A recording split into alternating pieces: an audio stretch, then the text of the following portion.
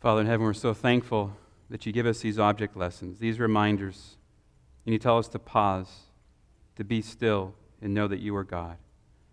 Lord, we've just learned from this mother hen and the story of surrounding that baby's birth that you care for the smallest life forms in this world, the ones who are helpless, and you care for us as well. And so guide us to see how we can care for those around us and serve them just like those baby chicks served and just like that mother hen serves every day. We pray in Jesus' name. Amen. Every once in a while, my wife goes to the Goodwill and she picks me up books. I like history books. And as she read the title of this one, it must have caught her eye. It says, A Secret History of Empire and War, the Imperial Cruise. And I had read another one called Flyboys before it, which really showed how heinous it really was before the atomic bomb dropped on Hiroshima. The fiery pyromaniacs we were to basically make a checkerboard across Japan and then eventually fill it in with fire. But as a napalm. And so as I watched that, I read that, she got me this one, and I thought, well, this ought to be interesting. The Imperial Cruise starts off real slow, but eventually it gets into a story that I found very interesting. I mean, it's a story of really, it shows a piece of the puzzle that I think I didn't understand before, and one that I am totally offended by. So if you're offended by this, then maybe you're on the same grounds as I am. But it tells a story of a group of people that originated in the Caucasus Mountains. They're called the Aryans. And this Aryan race believed that it was actually the main shapers of civilization. They were white-skinned, blonde-haired, blue-eyed, tall stature, some of them, sturdily built. And they would go from civilization to civilization, changing those cultures, basically by bringing about catastrophe or barbarism, warfare, and eventually they would set up a new order in each one of these cultures. And this book documents through primary sources, even presidents and other people who actually believe this, how it would go from the Caucasus Mountains all the way to Germany, which became the Teutons then. You can look up the Teutonic Order. And then eventually it would go over to the Anglo-Saxons, and then they would go further west to America. And then from America, then the next jewel to conquer would be the Silk Road of Asia. And it would go all the way around back over, and it would go to the Caucasus Mountains and beyond back to the Anglo-Saxons, or England. So as I read that, I thought to myself, man, do the people really believe this thing? I mean, the superiority of the races? Because it says in here that really there were three things that the white race was founded to do. It was actually to establish all civilizations.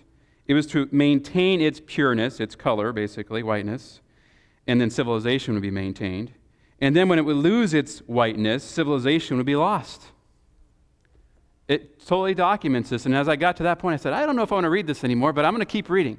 And I kept reading, and it showed how not only did this belief exist way back and many years ago in some writings after the time of Christ, but it also documented how Ben Franklin wanted the U.S. seal to be two of the founding fathers of the Aryan race.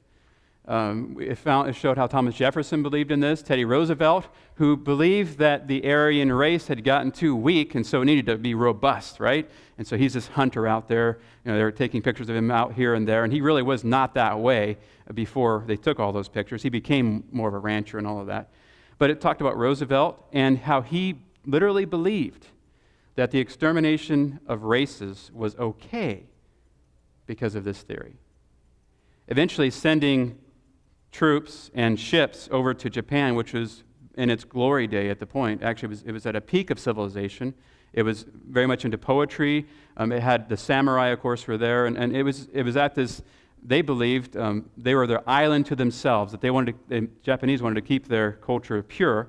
And here comes these ships, and they basically threaten them. If you don't open up your port, we're going to basically bombard you. We're going to call ships from England, English people over there in India and other places, and we're going to basically surround you and destroy your island.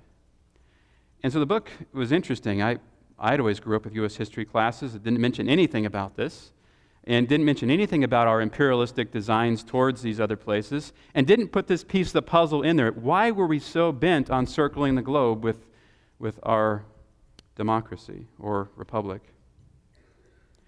It lists off many generals and government officials who believe this way, and they all basically believe that eradication and domination were the destiny of those who were of a different race than them. Might actually help shed some light on what's going on recently, isn't it? I mean, these types of strifes and things that are going on now are long ago established through some of these belief systems by even some of our presidents of the United States. So I was shocked by it. And I was shocked by watching as there was a striving and desire to rule over each other. Being the goal of a pure people would be to rule over other people.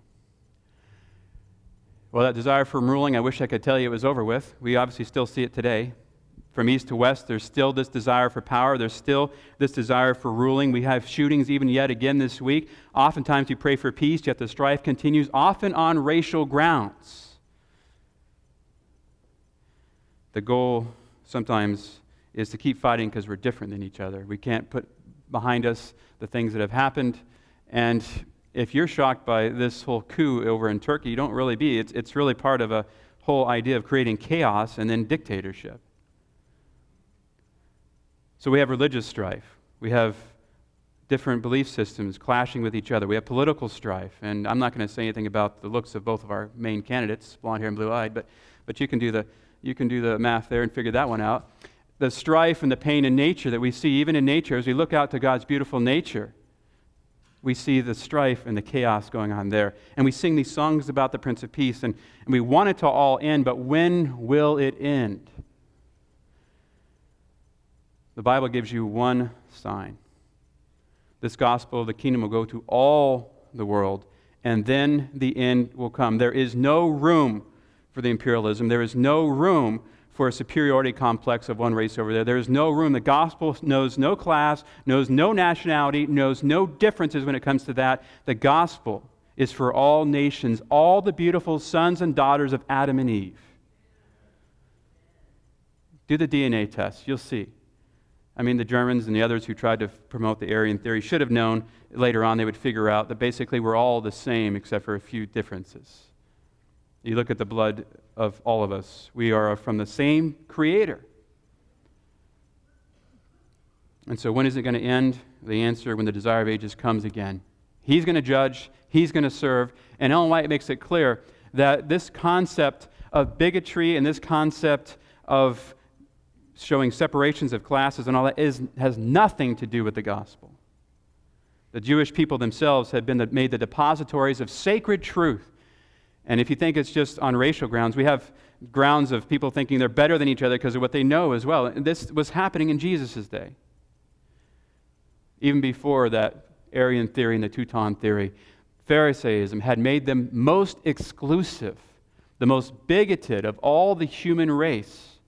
Everything about the priests and rulers, their dress, their customs, their ceremonies, traditions, made them unfit to be the light of the world. Whoa, wait a minute. Didn't God give all of those things? Well, they began to see them as basically, we have the truth and we are the only ones, and you have to basically come to us and be subjected to us. If you look at the strife that takes place in the Gospels, basically between the Jewish authorities and Pilate, it was really about superiority, trying to basically gain the upper hand on this ruler to get what they wanted, which was the death of the Son of God. And so all of their customs were not bad in and of themselves, but they began to look to themselves as, we have these, therefore we're better than everybody. It's not that the customs are bad, it was that they, in their hearts, were bad.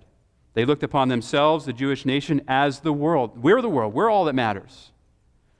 But Christ commissioned his disciples to proclaim a faith and worship that would have in it nothing of caste or country, a faith that would be adapted to all peoples, all nations, all classes of men, regardless of what we look at, regardless of our socioeconomic status, all peoples would hear this gospel. So now you know why I'm a little bit offended by this book. I'm offended, but I'm also under the realization of, you know what, this type of thing is what has caused some of the differences we have, and we need to be able to work through those, talk about those, and lay them aside and say we are one people in Jesus Christ. I enjoy your church family here very much. I have all the different blends of food we bring together for potluck, all our different personalities and backgrounds. We are here. We are one people. And if the world ever gets to the point where it goes back in this direction, might as well take me off at a concentration camp, because this is what I'm going to stand up against, because the gospel considers this anathema. If I offend you and you think that there is a superiority of races, then you might as well find another church.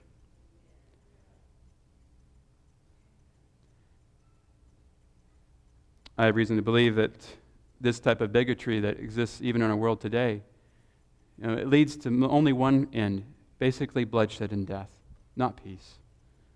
And so we have to take this message of Jesus that she's talking about, this faith that knows no peoples, no nations, no classes of men, we have to take it to the world in haste, because something is going on in our world. We're living in these temporal times. We're living in times of darkness. We're living in a world that, as we know it, will soon pass away. And what's going to be left after that? Our little crowns, our little kingdoms, our little chiefdoms, our little places of somehow we think we're over somebody else, none of that's going to remain. The only thing that's going to remain, not the money, not the precious metals, not the jewels, not the search for jobs, not the houses, not the searches for prestige and clothing and other things, nothing is going to remain. Why? Because none of that's going to remain, because we all know the end of the story, don't we? These things are burning up. We're going to use this building, we're going to use our time, our means, our talents while we have them. That's true. We're going to use them. But we're not going to worship them. We're going to worship the one who gave them to us. Because once we start worshiping things, then it's very easy then for people to become less value than what we worship. So our things become more valuable than people, and we thingify people and just discard them and say, they're not of any value. This whole Crown of Jesus series is about how we want to take off our earthly crowns and see by faith that we have a crown of life that extends life to others, that extends happiness to others, that says this whole world is going to pass away. Let's not fight over these things. Let's use them to spread the gospel. Can you imagine at the end of time, there we are, they shut a building like this down, or maybe put a puppet preacher in here for you, and you say, I'm not going anymore, and you begin to meet in houses. That's really what we need to begin planning for. And as elders, we need to develop a contingency plan. But you start meeting in houses. Then they start shutting down your buying and selling capabilities. And then the next thing you know, you feel totally helpless. And God wins you a convert of one of your neighbors. Next thing you know, you've got the internet again, you've got the phone. How unstoppable is God's gospel message going to the world? It's unstoppable. For where there is even one person with a lamp burning bright in their hearts, there is hope. And so this gospel will go to all the world, and the end is there coming, and we know these things will be burned up, and these things that we have are nothing compared to what Jesus offers us. I was sitting there this morning in just a few moments of pause, hearing the birds sing. The wind blow through the pines outside my window, resting, just for a few moments. And the thought always comes to me when I do that, you're having a little taste, not very good taste, not a full taste, but a little taste of heaven, where you won't have any worries or cares or sorrows or pains, where there'll be no more striving. And so I wrote a poem, and I'm not going to share it this week, or maybe I'll share it next time, basically telling God, I want to pause today and hear the morning song of the birds, because that is really what keeps me from, as I watch the things that are going on around me, from going basically berserk in my mind sometimes. Like, look at this craziness. And that keeps fear from enveloping me, is when I take that time to pause and say, I'm a child of the King. The other people are children of the King. They just don't know it. I want to help them know it. And so the world is coming to an end. All that will be left is our hearts and the hearts of those who we have helped along the way. Last time we talked about being kingdom seekers, ones who don't worship things, that recognize that they're valued beyond what they wear, beyond what they have, and that they're God's glorious children. Today, we're going to look at how out of this recognition, we're to be servants of the Most High. We're to be servants not just of grudgingly doing things week after week, but of happiness, of joy. Because in serving Him, we do find true happiness. The things that we have now are not going to last forever. Look at this quote from Jesus. He says, and seek, and He uses a special word there in the Greek. I didn't find it very many other places, but it's this idea of plotting out something or worshiping almost to the point of.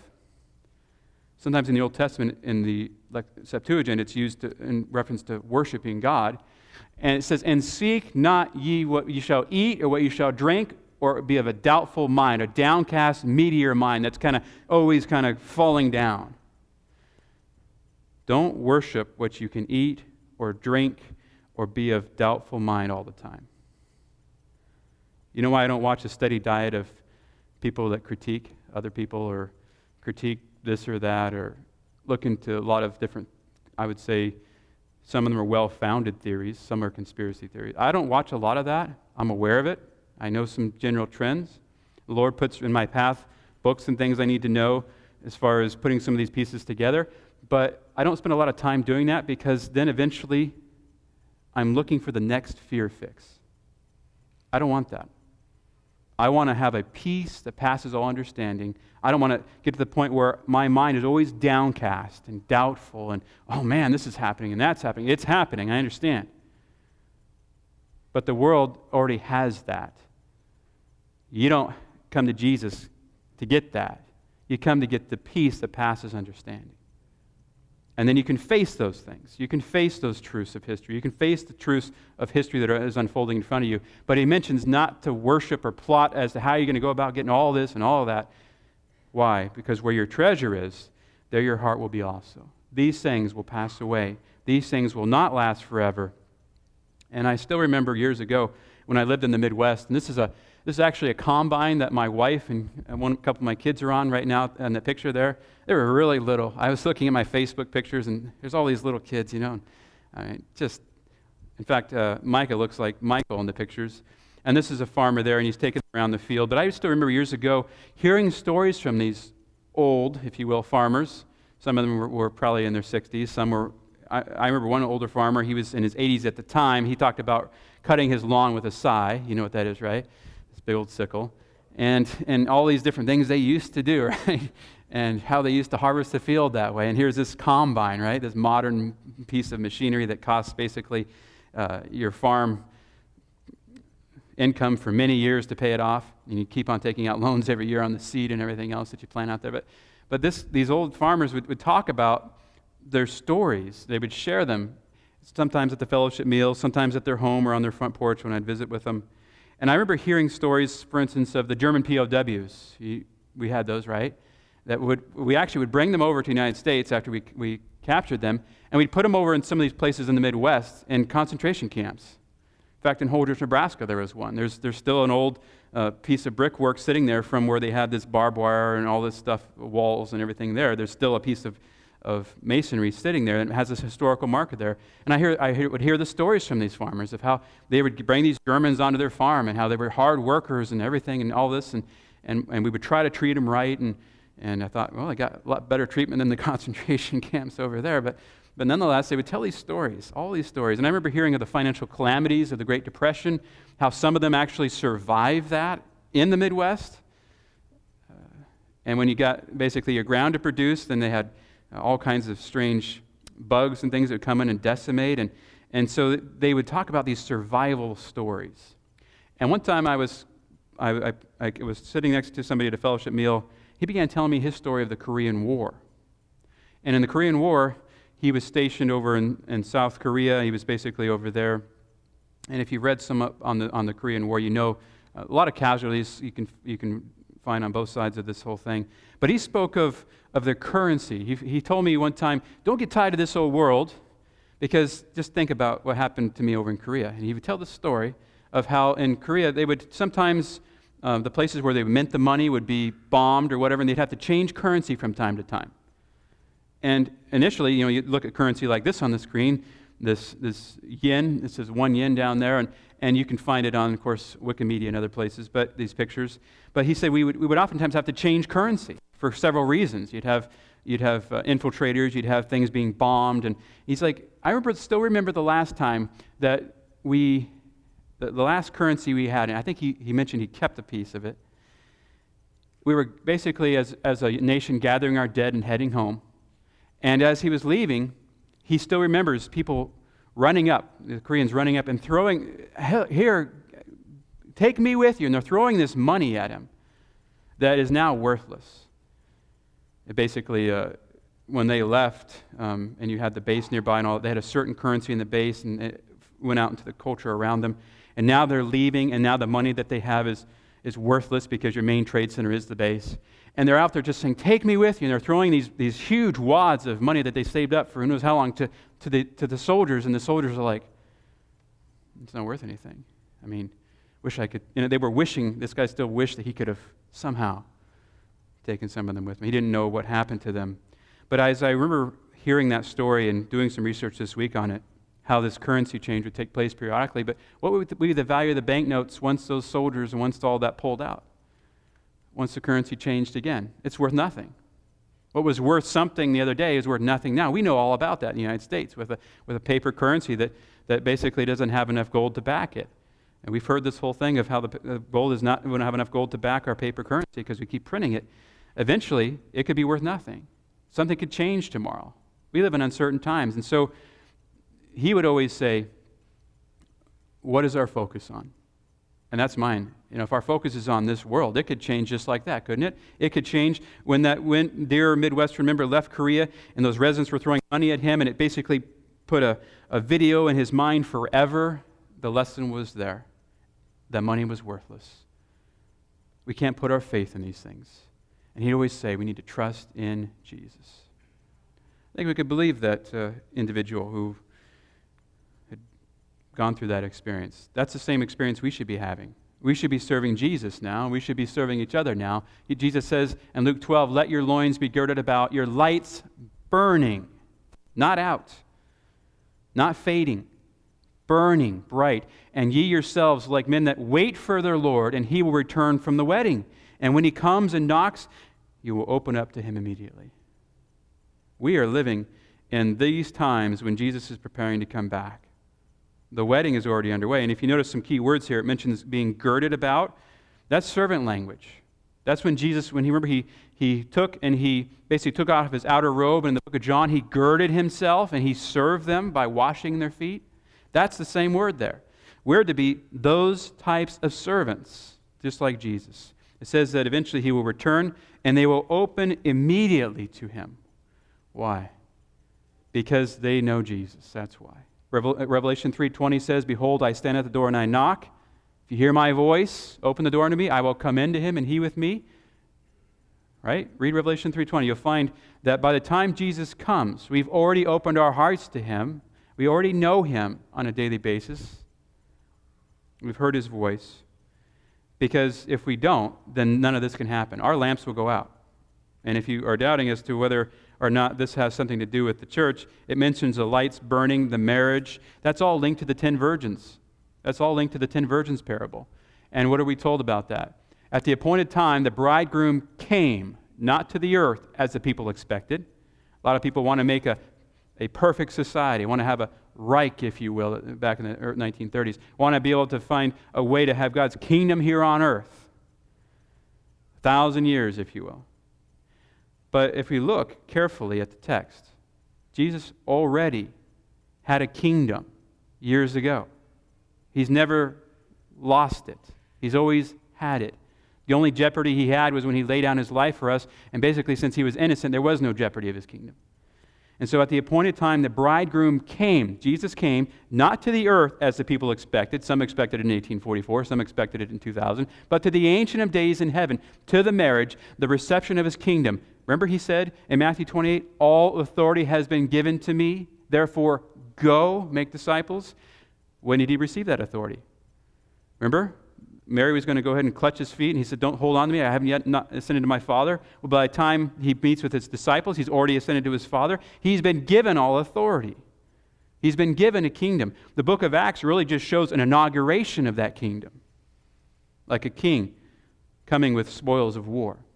And so they that were ready went in with him to the marriage, and the door was shut.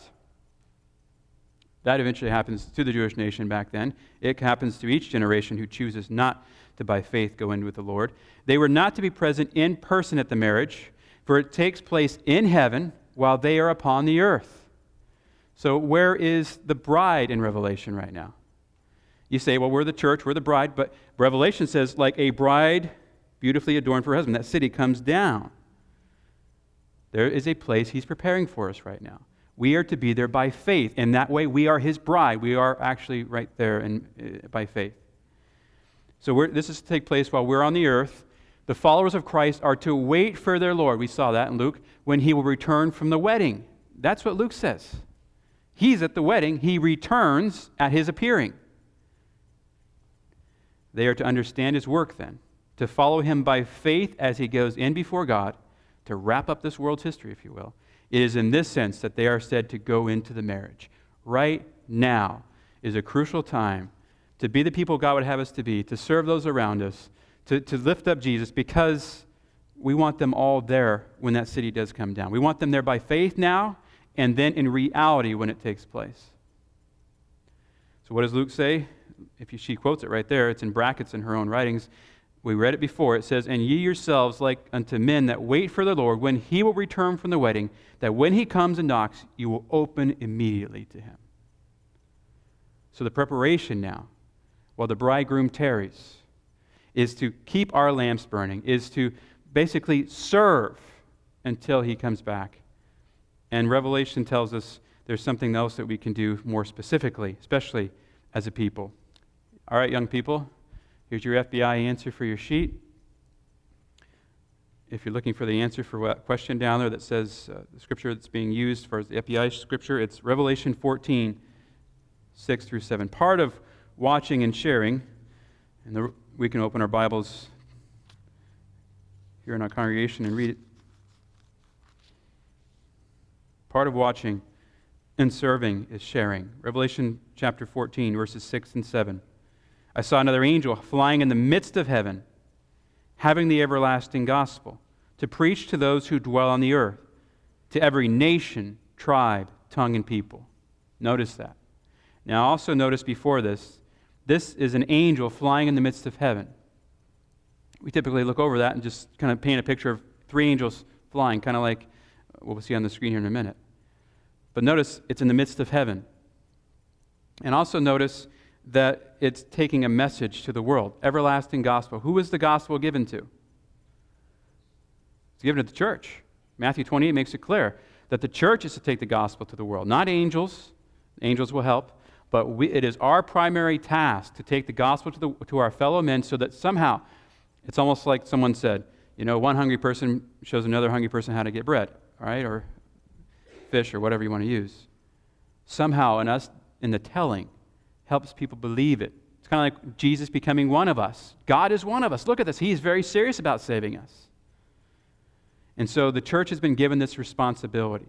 That's why we come together from Sabbath to Sabbath, is to encourage each other to then go out and to share, and then keep, not necessarily just filling a church, but keep relationships strong here and out there, so that we can all go together to that place. And so as we look at Revelation 14, the church is what this is talking about. They're in the midst of heaven, having the everlasting gospel to preach to those who dwell on the earth. I mean, if you want to do a little extra homiletical license here, if you will, then the church's focus is basically a message from heaven, and they're wanting to take people to that heavenly place. And they say with a loud voice, "Fear God, give glory to Him." How do we give glory to God? We give it to Him in our bodies, we give it to Him in our worship, but what we also do is if you look in Exodus 34, you find we have that very character of God in us. The only way we can have that is by inviting Jesus into us. And so we have that in us, for the hour of His judgment has come. By the time we proclaim this message, basically time is running out. And worship Him who made heaven and earth, the sea, and the springs of water. We are the ones, and if we want to get into an exclusive thing, there is no exclusive club. It's for every nation. This message that the Seventh-day Adventist Church has is for all nations. And so God's people at the end of time are not an exclusive club. It's actually a meeting place. We become a meeting place where people can come and have access to the message while we have this place, and then we take that access also to the world around us. They're biblically inclusive. Biblically inclusive. Not this strange inclusiveness that's going around in culture. Biblically inclusive, meaning we want you all walking together with us on this path. But to walk together, the Bible says, can two or three walk together unless they be agreed? So we have a path that has an agreement in Jesus Christ. We walk that together. and we point people to Him. Some will not choose to take that path. Some are going to cling to sin. Some are going to cling to possessions. Some are going to cling to relationships. But we must share with them. Your whole Sabbath School Quarterly is about that. This idea of what is the community of faith to be like? Community of believers. See, we share. God Himself is the only one who knows the day and the hour of the Lord's return. And God Himself is the only one who knows the impact that we can have on hearts that we planted seeds in. But we share. And we become these servants of happiness who share this message, and we serve those people with this message, and in doing that, we find true happiness. Why do we find true happiness? Well, we serve and we share, and that brings joy. Just joy to you? Me? It's joyful to see somebody who has been changed by Jesus. That's joyful. But really, what you're doing is you're sharing in the joy of heaven. Jesus said there's more joy in heaven over how many sinners who repent? One sinner who repents. So heaven itself rejoices when somebody that you've influenced or they've influenced, we all are working together with heaven. It's not like me or you by ourselves here. This heavenly mission takes residence in somebody's heart. Heaven just rejoices and is happy. And that's what Jesus is talking about. That same joy that He describes and the lost sheep is the same joy that we're supposed to have when we serve. And so that simple faith of one person going to heaven, bringing that much joy, brings us joy as well. Can you imagine Jesus coming? And there you are, and you're just, you're there with some family and some friends that you've maybe influenced, or they've influenced you, and you're just happy as can be, and then He says, who is this? And you look behind, and it's not just, who is this one? Who are these? And there's all these people. That's what Revelation 14 says later on in the same chapter. Blessed are those who die in the Lord henceforth, for their reward will follow them. Disciples, that word followers, disciples. There will be disciples that are long beyond your time on this earth and my time on this earth, regardless of whether we see Jesus or not. There's going to be people behind us that have been influenced. What emotion is going to hit you at that time? I don't know about you. The crown's going to go down. I'm going to go down probably. Even as I talk about it, I almost well up with some unmanly tears. But joy. God, you're so good. I never even realized that person I talked to on the bus who was going to commit suicide is right here. Just because I talked to them. And He shows you the sequence of events, how if you had not done that, you know what those sequence of events would not have taken place, but that one influence that you had, seemingly so small. And you all know how small seeds are because you've planted gardens recently probably, or seen gardens that have gone from that little dinky seed to this huge plant. That one small thing you did brought them to the kingdom. And so that's the joy that Jesus is talking about. Jesus says, blessed, same word, you get the idea of happy Sabbath, right? Blessed are those servants whom the Lord, when He comes, shall find watching. Happy. We're waiting for the Lord. We're not standing on a wall, sounding a trumpet every time every little thing comes out of a crack and cranny of Earth's history of the news release. We're sounding the trumpet saying, look, here He is. There He is. The very one I've been telling you about. There He is. Can you imagine Noah, how there he was. Here's the flood. I'm not a crazy man here talking about a flood that's never going to happen. And yet, look at God's mercy, how He brought my family into this boat. And now we redo the whole human race. And so we have that same happiness. We see Jesus and say, it wasn't just some book and a story. I knew it was real then, but now I see it. And the happiness envelops you. And He finds you watching. And then He does something. Notice it says, He girds Himself. Who is the He in this? It goes from singular to plural. He serves them. The servants are the plural. The He is the Lord. And so the Lord girds Himself again and makes you sit down to eat and serves you. That's where that long silver table comes into play when you see these visions of Ellen White. This beautiful long silver table, and a place is there for you and for me. And she describes the crown on our heads. This beautiful crown where it says, has stars in it. All right, guys, is it just a jewel or is it really a star? I could carry the lesson either way, but is my God big enough that He could put a little star there that shines forever? That he could take something as powerful as the sun and put it down into a jewel size and put it in my crown. He's that big, isn't he? I mean, that's how big the sun is to just some little dinky thing anyway. This beautiful crown on your head. You sit down at the table. He's telling you, pause. Just let me serve you. And you look around and you see everybody who's with you. And you see your reflection in that silver table. And you think, I am not worthy. That's what he's describing here. Jesus is saying, I'm going to serve you. You're going to be so happy to serve in this world, but you're going to be even more happy when you get in my presence, and I'm going to serve you again. And so he goes on, and he tells them basically to be the servants. And know this, that if the good man of the house had known what hour the thief would come, he would have watched. Oh, I've spent my time watching for coyotes. You don't stay up very long sometimes waiting for them. You go to sleep eventually. But he said, if he had known what hour the man is coming, you would have watched and not suffered your house to be broken. If we would watch for thieves and different things like that, then why aren't we watching for him? That's what he's challenging us with. Be therefore ready also, for the Son of Man comes in an hour when you think not. This is a beautiful thought. You need to be servants of all, for in serving we find that true happiness both now and in the future. But one question is, what does this look like in the church? You've already seen your own reflection, but as a group, it looks like something like this. It's a beautiful quotation. The very best credentials we can carry is love for one another. All strife, all dissension is to cease.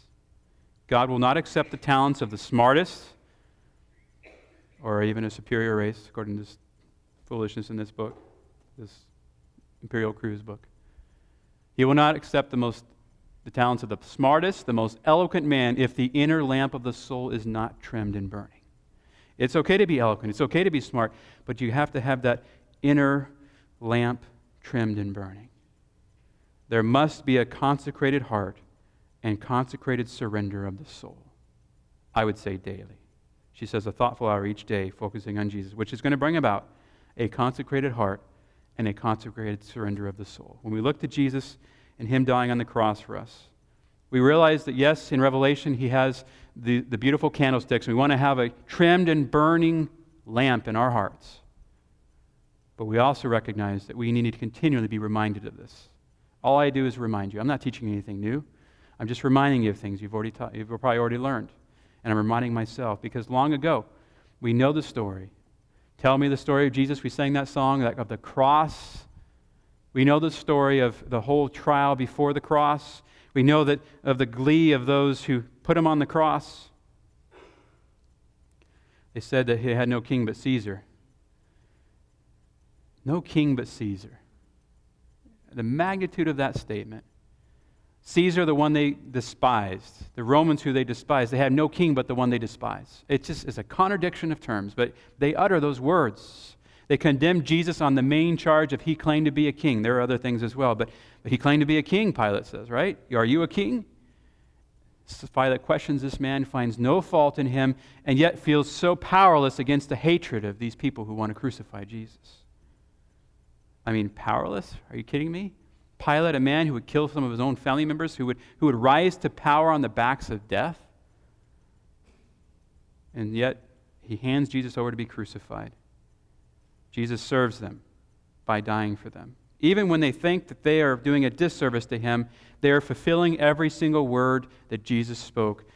If you look at the Gospel of John, especially after the Last Supper, thus it was fulfilled, thus it was fulfilled, thus it was fulfilled. There is nothing that's happening in the last scenes of Christ's ministry and his death for us that was not planned ahead by Jesus himself. And so they spit upon him, they mock him, they begin to put this crown of thorns upon his head and this purple robe. And they also, it describes, they were going to part his clothing. A total fulfillment of Psalm 22. And if that wasn't enough, you talk about a baby chick being found, all the sequence being just right for that baby chick to be found in the children's story so that it could have a mother and all. The timing was perfect on all that. But the timing was even more perfect on the cross. Because even the inscription that was written on the cross proves the plan of salvation is so detailed. The inscription was written, if you look in the Gospel of John, in Aramaic, Latin, and Greek. 3 languages.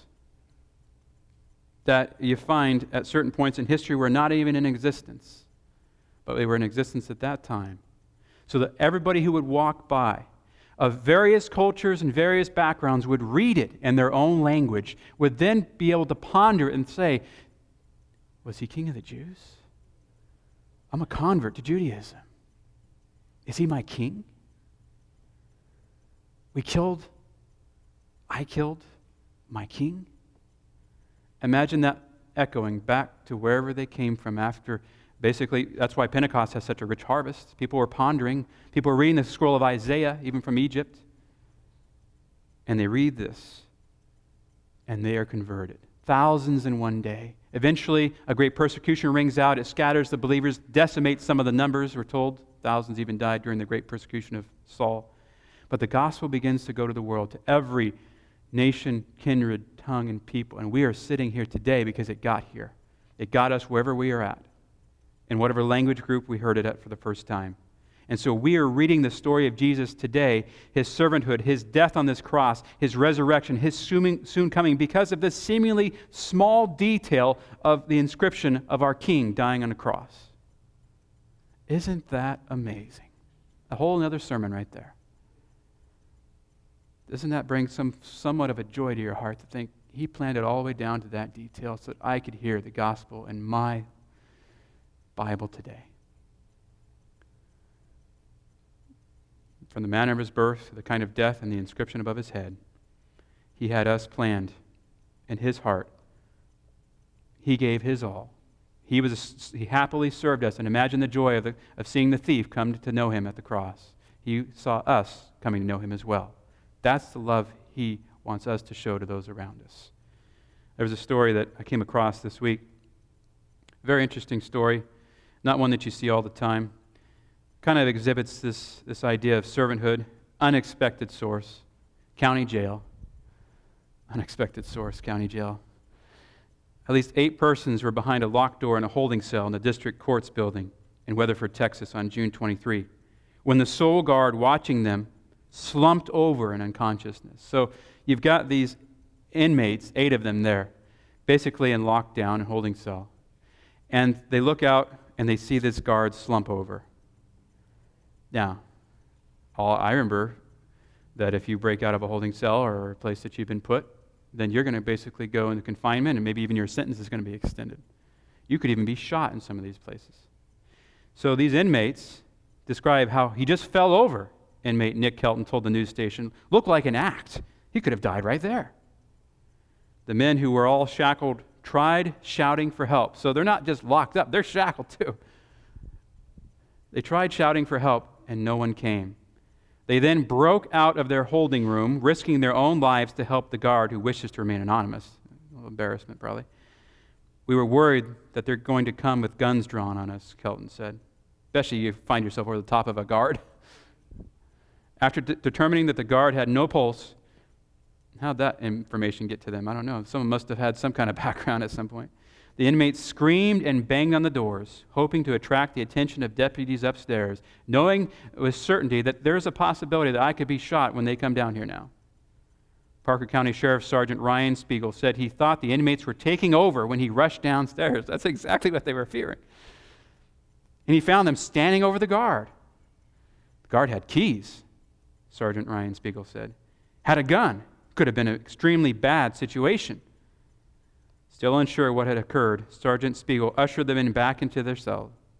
Then the deputies administered CPR, and paramedics arrived and shocked the guard, who regained a pulse.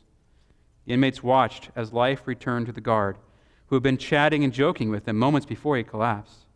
He's a good man, said Kelton, who described himself as an addict facing his 4th prison term. Captain Mark Arnott said the men likely saved the guard's life. He could have been there 15 minutes before any other staff walked in and found him. Kelton said he and the other men were just doing the right thing. It never crossed my mind not to help, whether he's got a gun or a badge. If he falls down, I'm going to help him. They risk their lives to save, and when you're in that situation, sometimes you see the guard as your enemy.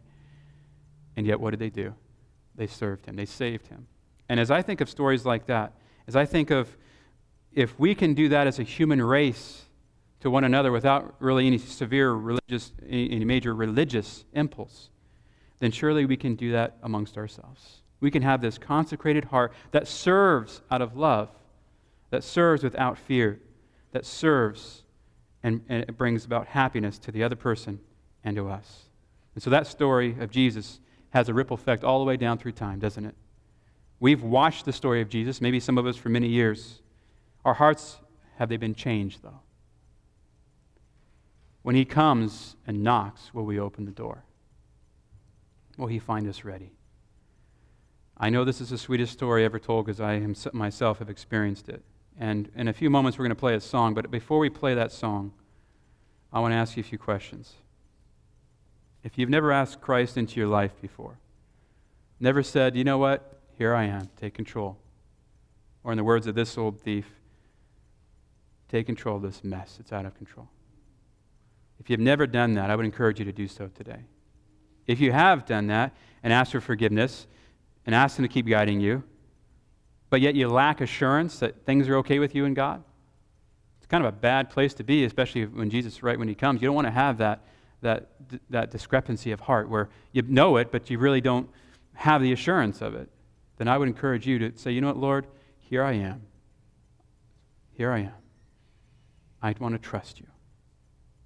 Some of us who have let him guide our life and have the assurance, yet there's hindrances along the way that have kind of distracted us.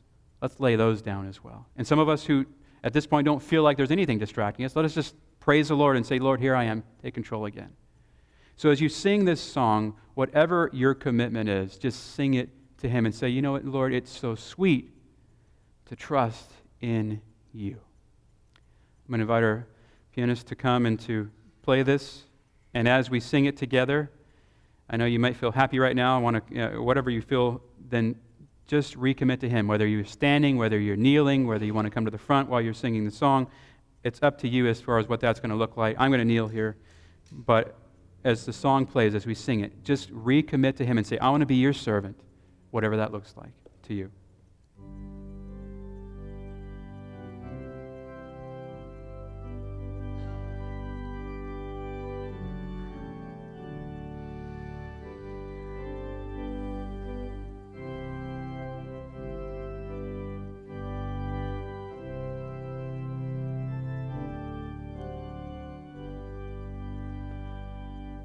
"'Tis so sweet to trust in Jesus, just to take him at his word, just to rest upon his promise, just to know, thus saith the Lord. Jesus, Jesus, how I trust him, how I proved him o'er and o'er. Jesus, Jesus, precious Jesus, oh, for grace to trust him more.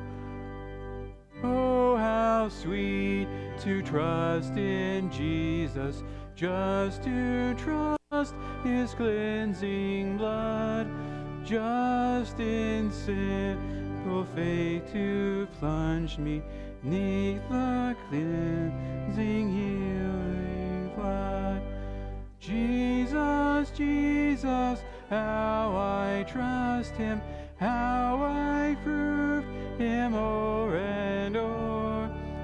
Jesus, Jesus, precious Jesus, oh, for grace to trust him more. Yes, 'tis sweet to trust in Jesus, just from sin and self to cease, just from Jesus simply taking life and rest and joy and peace. Jesus, Jesus, how I trust him, how I prove him o'er and o'er. Jesus, Jesus, precious Jesus, oh, for grace to trust him more. I'm so glad I learned to trust him, Precious Jesus, Savior, friend, and I know that thou art with me, wilt be with me till the end. Jesus, Jesus, how I trust him, how I prove him o'er and o'er. Jesus, Jesus, precious Jesus, oh, for grace to trust him more. Father in heaven, we're so thankful that you sent Jesus to show us what a true servant looks like, to show us how we can serve also and gain that beautiful joy and happiness that Jesus had while he was serving us, even dying on the cross.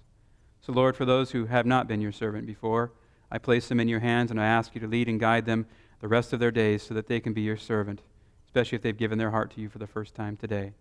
For those of us who had hindrances, we want to lay them down at your feet and say, Lord, if they've gotten in the way of my service to you, take them away. If they can be used, then use them. And so, Lord, take everything we have and all we are, help us to serve you. And those of us who just joyfully want to say, thank you, Jesus, we want to recommit our lives. We want to continue to have that assurance in our lives. Lord, please provide that now so that when the trials that come ahead of us, we will still have that assurance, that blessed assurance that you are ours and that we're still trusting in you. Lord Jesus, it's so sweet to trust in you. And we look forward to seeing you. But guide us each day to be servants of yours to those around us until that day when you serve us again and we see everybody around us that we have touched because of you. Guide us to that end, we pray in Jesus' name.